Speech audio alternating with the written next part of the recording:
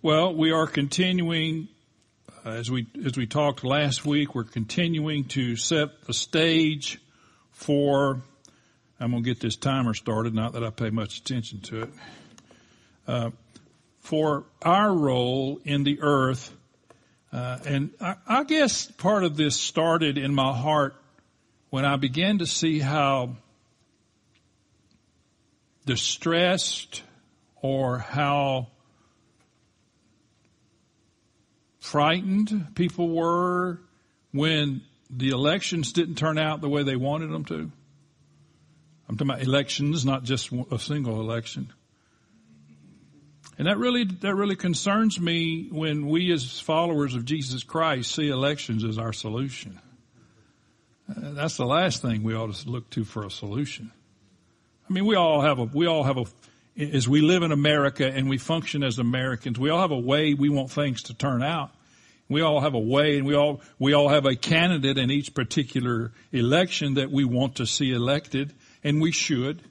But that's secondary.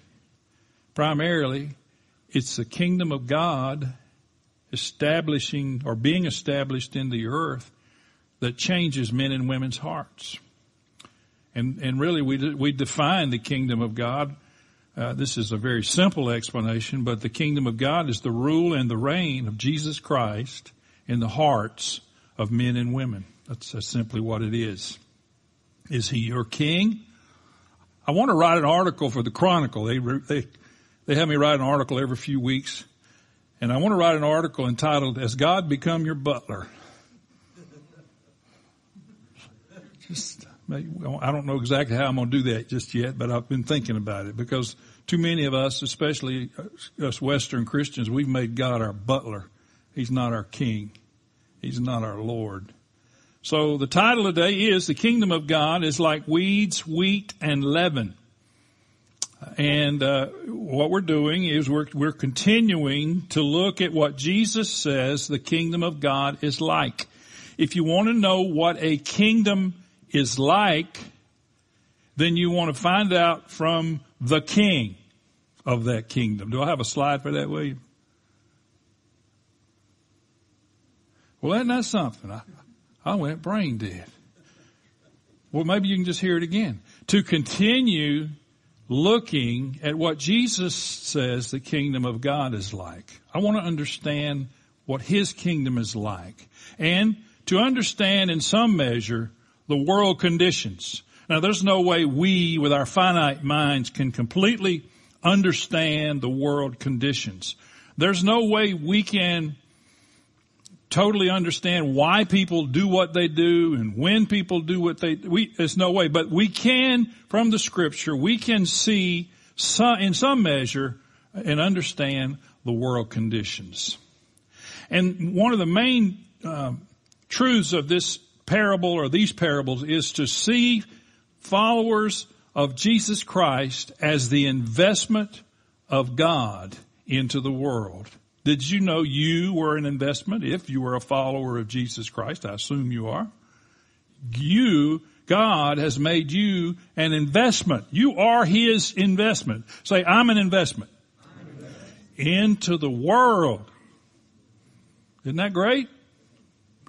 So Jesus shows us this in this parable in Matthew 13. And I'm going to begin reading from verse 24. And then I'm going to skip to 36 after I get to 30. So if you could, and don't mind if you'd stand while we read the scripture this morning.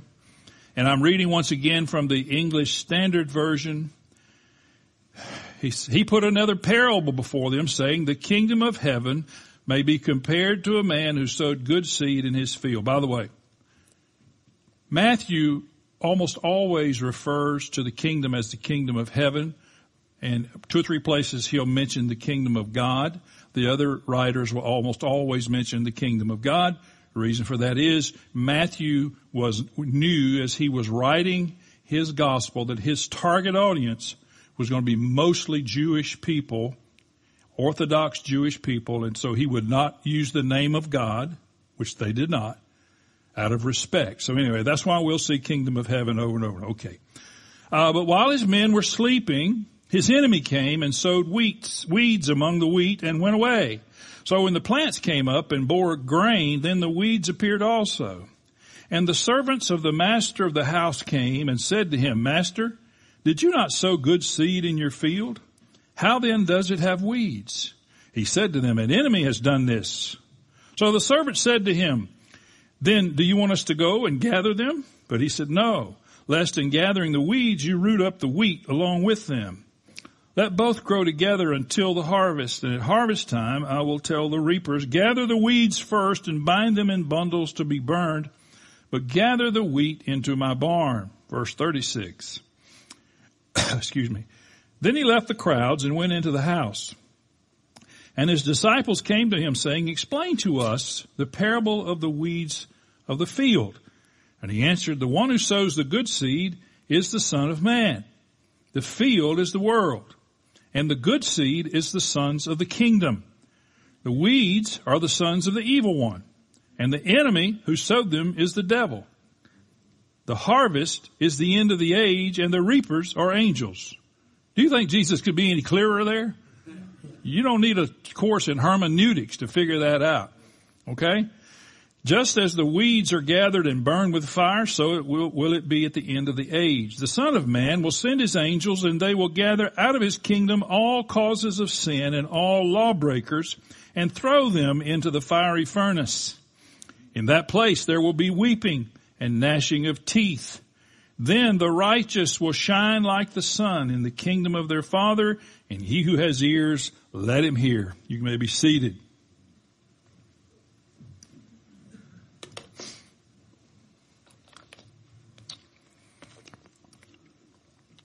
Well, we'll start by talking about the weeds and the wheat.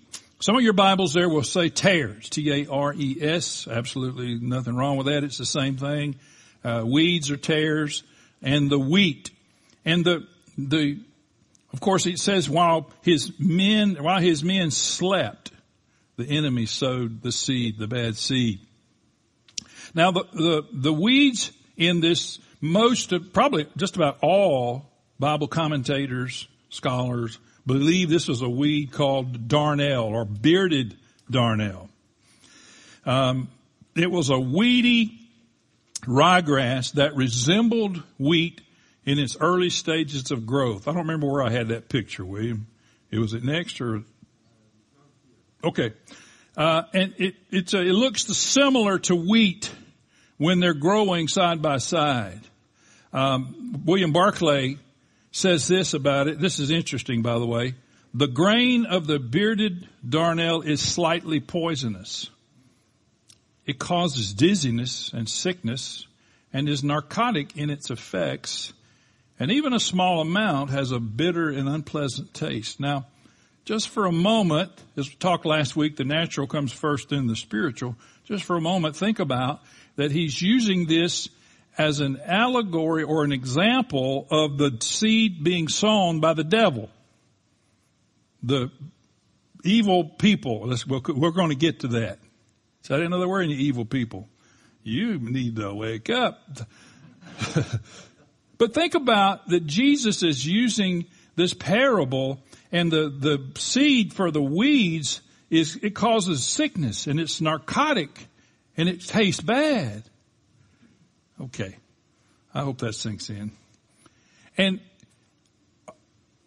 once these two grains reach maturity, then that you can tell the difference. They're easily distinguishable in maturity. They look different. While they're young, they look the same, but as they get grown, then you can tell the difference. And now you see that you have weeds being sown in the midst of the wheat. And it seems like this is a problem. Jesus makes it real clear that the field is the world. The field is the world. There's a certain amount of talk out there, not very much, that people have tried to make the field the church and say, well, there's bad people and good people in the church. And the truth is, the true members of the church, I'm not talking about those who went forward and signed a piece of paper, but the true members of the church, and I'm not talking about Abundant Life Church, I'm talking about the Church of Jesus Christ. There are no people that are the evil seed. So anyway, it's not the church Jesus is talking about. He says it. The field is the world. Let's say that together. The field is the world. We need to be clear on that. And he's talking about the world. He's using a natural example to teach us a spiritual lesson once again. And he makes it also clear that he himself is the sower. He says the Son of Man is sowing. And so we know that Jesus is the one doing the sowing. We know the field is the world. We know in verse 24, in talking about the sower, it says he sowed good seed in his field. So Jesus is using again this example to teach us that the field rightfully belongs to the sower, and we know that the sower is Jesus Christ. Once again, we don't need hermeneutics to understand that. It's very clear. Jesus makes it very clear, and he says he's the one sowing the good seed into the field. Good seed. And then he makes it real clear. This is probably the pivot point in this story, and that is his kingdom subjects, that's you, that's me, if we're followers of Jesus Christ. His kingdom subjects are seed sown by the sower. Think about that. Not just an investment. God's kingdom people are seeds that he, the sower, has sown into the world. Think about it. That's you. That's me. We'll come back to that a little bit. In other words, he spreads his redeemed seed, his true followers of Jesus Christ, into the field of the world. And they bring with them righteousness, peace, and joy in the Holy Spirit. Romans 14:17. As sons of the kingdom, now let me just say, sons there is not gender specific. It's actually just a term that means a descendant. As a matter of fact, that term in the Greek text would have often been used for someone's animal. So it's not necessarily about boy, girl, man, woman. It's about a descendant. But sons of the kingdom, we are sown by God's initiative and by God's sovereignty. So he takes us, he redeems us, removes us from the kingdom of darkness, cleans us up, gives us righteousness of Jesus Christ, gives us a garment of righteousness from Jesus Christ, sends us on our way, and sows us, S-O-W, us, into the field as seed. You say, well, why am I still here? Your seed. My mother, not long, the last couple of years of her life, she kept asking, she said, Larry, why am I still here? Joe, which was my daddy, she said, Joe's gone. He's been gone. I want to go. I want to go to heaven. Why am I still here? I said, Mama, all I can tell you is God's not done with you. She said, how can you know that? I said, because I'm still looking at you. You're still here. And when God's done with you, you'll be gone. And when God's done with you, you'll be gone. But until then, you are seed sown into the field, into the world. Let that sink in. Our entrance into God's kingdom is done by adoption. We're adopted into the very family of God. God takes us out of the kingdom of darkness and adopts us into his own family.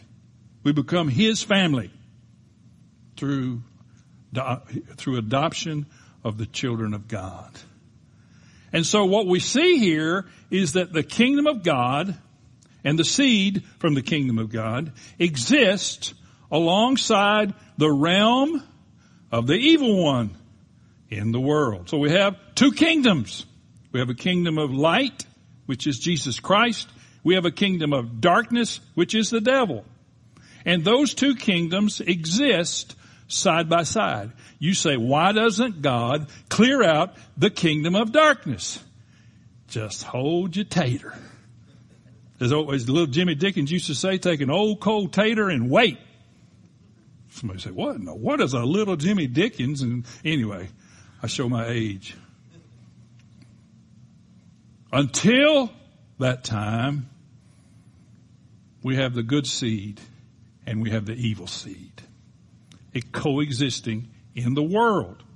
in society, where we live, where we work, where we play. He said the seeds of the evil one are sown, and he makes it real clear, by the devil. By the way, this addresses why evil exists and is persistent in the world. Because God says, okay, the devil has sown evil seeds. Let's not uproot it. Let's leave it. And sometimes people who are followers of Jesus Christ and people who are not followers of Jesus Christ, sometimes they look alike. Sadly, sometimes that's true because we as followers of Jesus Christ act like them. We start acting like the world. And they say, well, I don't know, see the difference there. What's the difference in your behavior? Oh, Lord, help me. I'm trying to make this clear clear. There is always a hostile power in the world, seeking and waiting to destroy good seed. Always hostile power in the world, looking to destroy good seed. By the way, last week as I was speaking, Brother Charles Simpson, my pastor, was watching. He may be today. Hello, Brother Charles. He made a comment on the Facebook page while I was speaking. He made several comments. You might want to go back and look at them. They were very good. I enjoyed it. But he made this comment on the comments section of the Facebook page. It says the enemy is sowing, but too many Christians are not. The enemy is sowing. We can count on our enemy sowing his seed. And we look around the world and we see what we would call evil. In most cases, it is evil. And we look at the world, what are we going to do about this? What are we going to do about, and it explains some things. It explains what we were just talking about with 40 Days for Life. Why is that even an issue? Because of the weeds. Because of the seed that has been sown by the devil. And when you see things happen in public life, when you see things happen in public policy, and you wonder, why does that person want to do that? Why does that person want to stop them? Why does that person want to cease that from happening? Well, why? It's because we have an enemy who has an agenda. Lord, help me. I put in my notes, the devil is a real entity, a fallen angel with a definite agenda. Why would I put that in there? Because there are circles when people deny the existence of evil or deny the existence of Satan, that he's just a myth, that he's just somebody's imagination, or he's a figment of our imagination. But the devil is a real entity who is a fallen angel who used to be in heaven in God's company and was excommunicated from heaven, took a third of heaven with him. And he has an agenda. And when you see things happen in our world, when you see things happen, you wonder, that is evil. Why can we allow that? Why did anybody want that to happen? It's because the devil has an agenda, and his agenda has never changed. Excuse me for preaching, but I got a license. The seeds of the devil are rebels against God's kingly rule. Seeds of the devil are rebels against God's. In other words, the prince of the air, the usurper, has garnered their allegiance. Now, before I'm done, you just hang on, because I know you're thinking I'm going, well, I need to get mad at these people. I'm mad at these evil people. All right, hang on. We wrestle not against flesh and blood. We've got to remember, our fight, our problems is not with flesh and blood. Now, there's sometimes you have to deal with flesh and blood people, but the real issue, even when a people is doing it, the real issue is what's behind the people. And what's behind the people is an evil agenda by an evil devil, Satan. Now, Psalm 2, I've read this before. I'm just going to read it to you, and if they put it in this Bible, I'm pretty sure it's in here somewhere. But when we talk about the world, and we talk about there being an agenda in our world, listen to this agenda. The psalmist says, "Why do the nations rage and the peoples plot in vain? The kings of the earth," that's the world and the world system, that's the seeds of the devil, "the kings of the earth set themselves, and the rulers take counsel together," watch this, "against the Lord and against his anointed," capital A. Who is that? It's the Lord Jesus.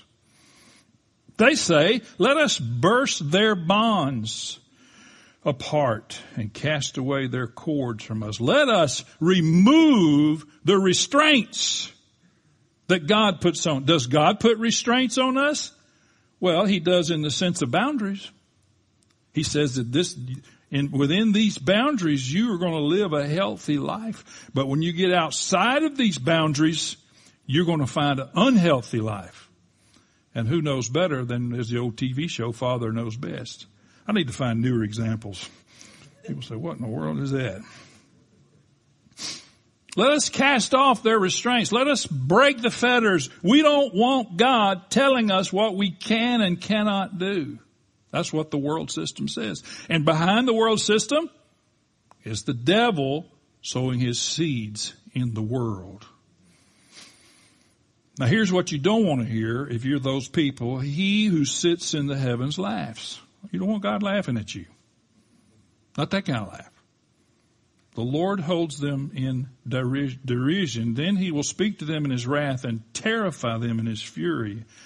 And he says, "I have set my king," capital K, "I have set my king on Zion, my holy hill." There's the world system. There's the agenda.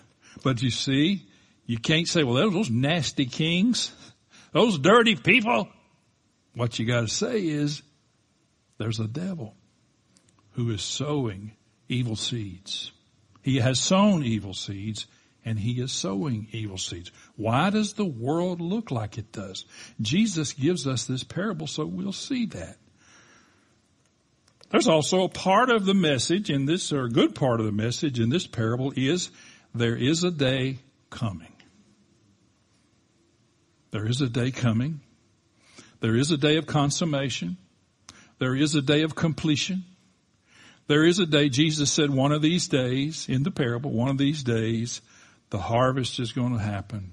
And I'm going to say, take the weeds first, cast them into outer darkness, and then collect the good seed. Collect the wheat. Now here's where we got to be careful, saints.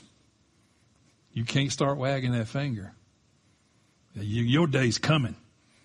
Especially to these political issues that you have problems with. Somebody with the initials NP or KH or several of them. Like, you can't be wagging your finger to people. Your day's coming. No, that's a sad thing that their day is coming. But the truth is, there's a day coming. There's a day coming when all of this ends, when all this comes to a close, when the coexistence of evil and righteousness will no longer be. You say, well, that'll be a great day. Absolutely, it'll be a great day. It'll be a great day. And we have to understand that as we look at this and we look at the seeds of evil and the good seed coexisting in our world, you don't have to go very far, even in the Bible Belt, to find that that's true. We have to understand that it is God alone, everybody say alone, who can discern the good and the bad heart. Somebody says, do you think so-and-so was a Christian before they died. I have no way of knowing. And you don't either. Unless you were there and they confessed Jesus Christ is Lord, and you know for a fact that they gave their heart to Him. But you can't, you have to go by what they tell you. You can't see their heart. I can't see their heart. Only God can determine who has a bad heart and a good heart. I'm not talking about physical. And then I wrote this down. Actually, I wrote it down some time ago, but I still use it because, anyway, it just said, is it possible? Listen. Is it possible that there are those in the church who are spending their days trying to uproot the tares rather than dispensing the seed inherent in the divine nature, the word of the kingdom? You don't get rid of evil by going with your shovel and digging it up. You get rid of evil by sowing the seeds that changes the evil into righteousness. That's how you do it. You can try to remove it. You can try to vote it. You can any way you want to try. But until you change the hearts of men and women, you're not making any real change. Now, I'm not done yet. I still got 25 minutes according to this. And think about this, that all of society is there's reproduction. Somebody, David Phillips, reminded me a few weeks ago of a quote that said, you can count how many seeds are in an apple, but you can't count how many apples are in a seed. It's exponential. And you and I, because we're the seeds of the kingdom that Jesus Christ has sown into the world, you are His investment. Try to make sure He gets a good return on His investment. We are His investment in the world. So what, as Brother Charles said, the enemy's doing a lot of sowing, but most Christians are not. That doesn't mean that's a permanent condition either. So, we've been talking for several weeks about the kingdom. We talked 2 or 3 weeks ago about the seed of the kingdom. You put all of this together, and here we are sitting in a society, sitting in a world, surrounded by evil, but also surrounded by righteousness. And then the final thing we'll talk about is the leaven, real brief. Or yeast. Some of your Bibles will say yeast. And verse 33 of chapter 13 says, He told them another parable. The kingdom of heaven is like leaven that a woman took and hid in 3 measures of flour till it was all leavened. Or yeast, you could say yeast, and worked it in. And it becomes part of it. 1 Corinthians 5 says, don't you know that a little yeast permeates the whole batch of dough? Now, in that context, they're talking about a bad yeast that causes the whole dough. But the opposite is possible. That you put good yeast into something and it causes the whole lump of dough to become wherever it started. We're talking about yeast. We're talking about leaven. Not only are you the seed of the kingdom of God, you and I are the leaven. We're the yeast that God has put into the world.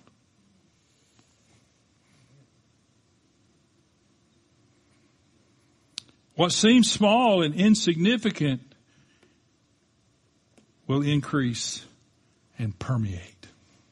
What seems like nothing, as we work it into the dough, and I'm not a baker, it becomes larger and larger and it permeates the whole lump of dough. And whatever you have inserted into that lump, that's what that lump of dough becomes.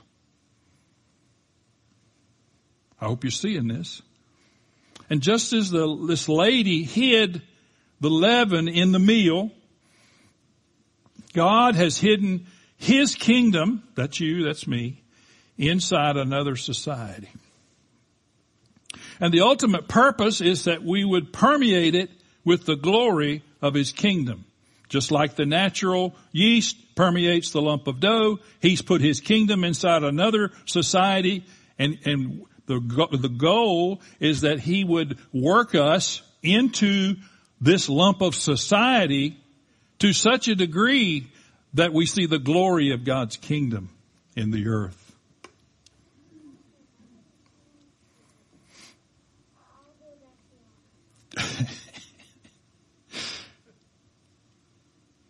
And we have to understand this, that God changes our hearts from within, and that results in external results. We deal too much in externalism.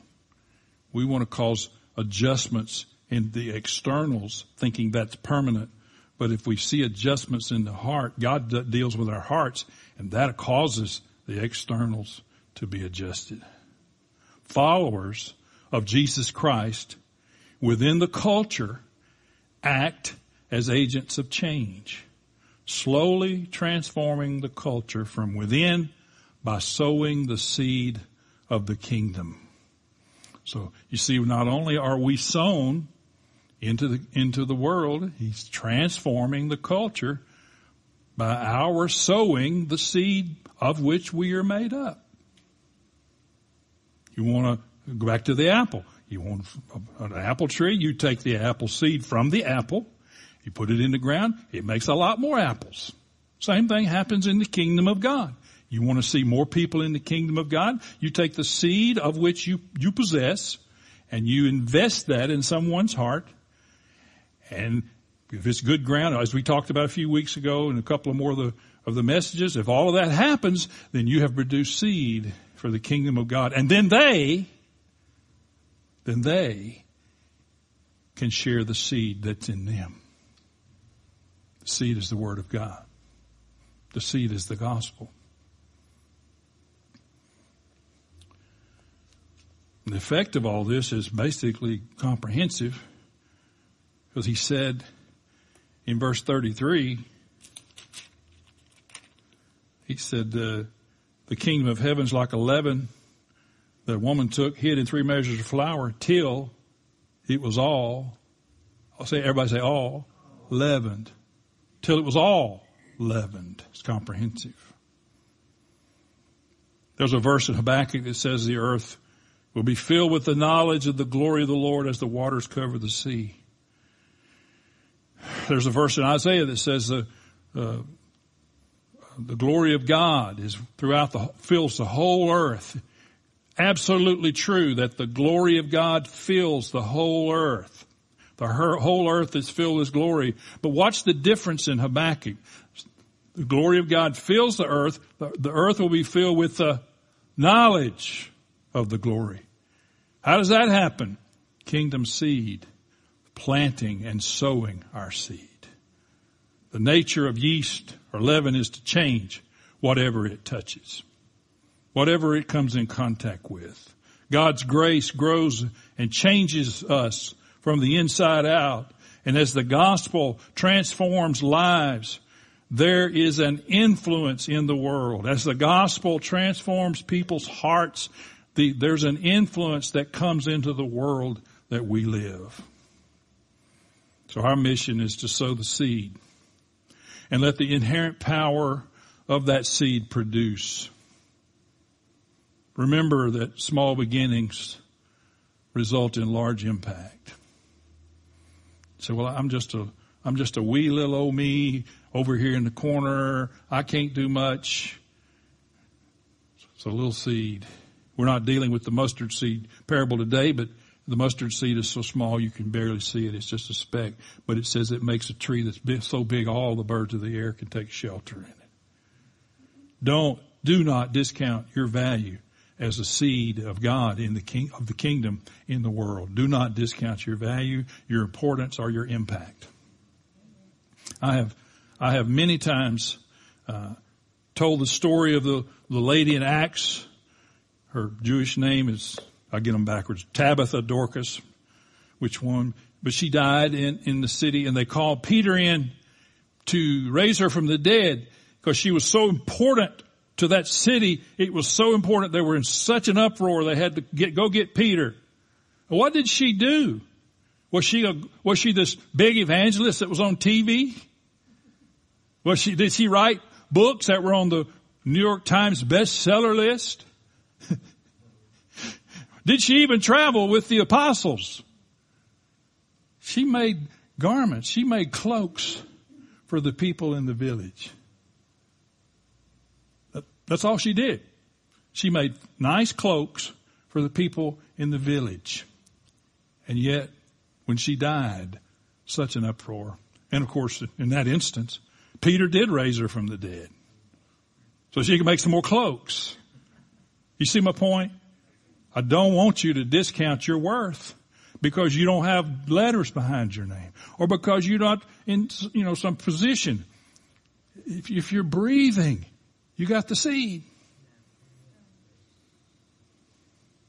So, let this miracle-bearing seed transform us into the image of Jesus Christ. For it's that image which people are attracted to. Would you agree? Stand with me.